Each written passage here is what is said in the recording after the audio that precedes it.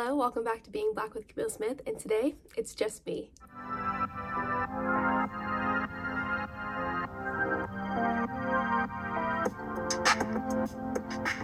Okay, so that's new. Today we're going to be talking about being Black and not comparing struggles, as well as some logistics moving forward. So this topic has been heavy on my heart for a while now, and I wanted to take the opportunity to talk with you guys by myself because I am just finishing up my season 1, which was the first 10 episodes of Being Black, and starting my season 2, which will be the next 10 episodes moving forward. And I wanted to talk about being Black and not comparing struggles. If you have heard, over the past year, so really COVID has been, we're coming up on our year anniversary, the hate crimes against the Asian community have been exponential over the past few weeks and months, but over the past year or so, a lot of the people within the Asian community have been targets due to rhetoric from the previous administration, to the rhetoric of people around the world blaming the Asian community for this virus. So I wanted to make this video because whenever I see a hate crime, or whenever I see any sort of discrimination or racism or whatever you want to call it, it's wrong. It's absolutely wrong. And unfortunately, I've seen a lot of people within the Black community comparing struggles. So again, the hate crimes against the Asian community over the past few weeks have been astronomical in comparison to what we normally hear about. And a lot of people within the Black community that I've been seeing on the internet have been talking about like, oh, well, like we've been dealing with that for X amount of years, or we've been dealing with that forever, our entire lives. But what I want to explain or articulate to you is that that doesn't matter. Now, I'm not saying that our struggles as a community do not matter whatsoever, because they do and they are valid.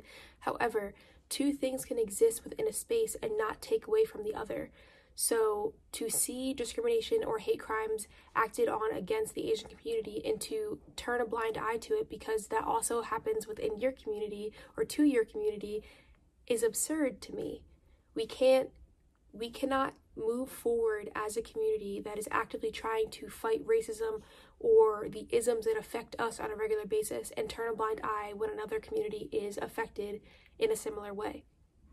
We do not have to compare our struggles. Two things can exist without taking away from the other. I think it's very, very easy for the Black community to be in this weird situation that, okay, yes, like we've been discriminated against for years, for hundreds and hundreds of years, and to see another community begin to be discriminated against, at least televised, and a lot of people immediately, see like, oh wow, like that's wrong, but those same people struggle to see the discrimination and racism that affects your community. That's really difficult, and it has been frustrating to navigate that, okay, like this thing is wrong. We all know that it's wrong, but the same people that have neglected to see that those same things that are wrong against the Black community are now very easily seeing the negative things that are impacting other communities. So as a Black person, it's very easy to get frustrated. It's very easy to be desensitized to it. But I'm challenging you to stand up and voice that you are against this. Now, that doesn't necessarily mean that you have to, call police stations. You don't have to necessarily take like that active role. But I want to challenge people to, if the conversation is brought up, you stand up against it. You should not be complicit, because if we're complicit, then other people can be complicit, and that's not okay. The Asian community needs our help, and I think it's really important, specifically as a Black person, to acknowledge their struggles and stand up with them in the fight against racism for everyone.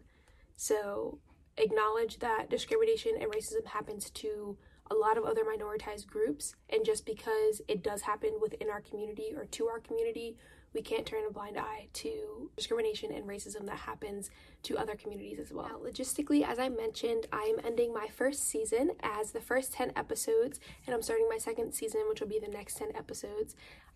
I'm super, super excited. I have now officially segued into interviewing people that I don't necessarily know directly, which is super cool, and that was the point of, making these episodes and talking about these topics. Over the course of season 1, we've talked about being Black and navigating colorism. being in STEM, being in engineering. We've talked about mental health, about navigating the corporate world, and that is the point. I want to have seasons that have a multitude of topics that cater to a lot of different people and interest a lot of different people. And my last thing before I end this video is I really am relying on you guys to share these videos, whether you're watching on YouTube or you're listening on Spotify or Apple Podcasts. Please share these videos or episodes with people that you think actually will be interested, that are going to share it with other people. I really want to get these conversations out to as many people as possible moving forward. And that is it for this video. Please subscribe if you haven't, and hit that little bell button so you get weekly updates for my episodes every Friday at 5 p.m. Eastern Standard Time. Thank you for bearing with me, and I'm super excited to move forward.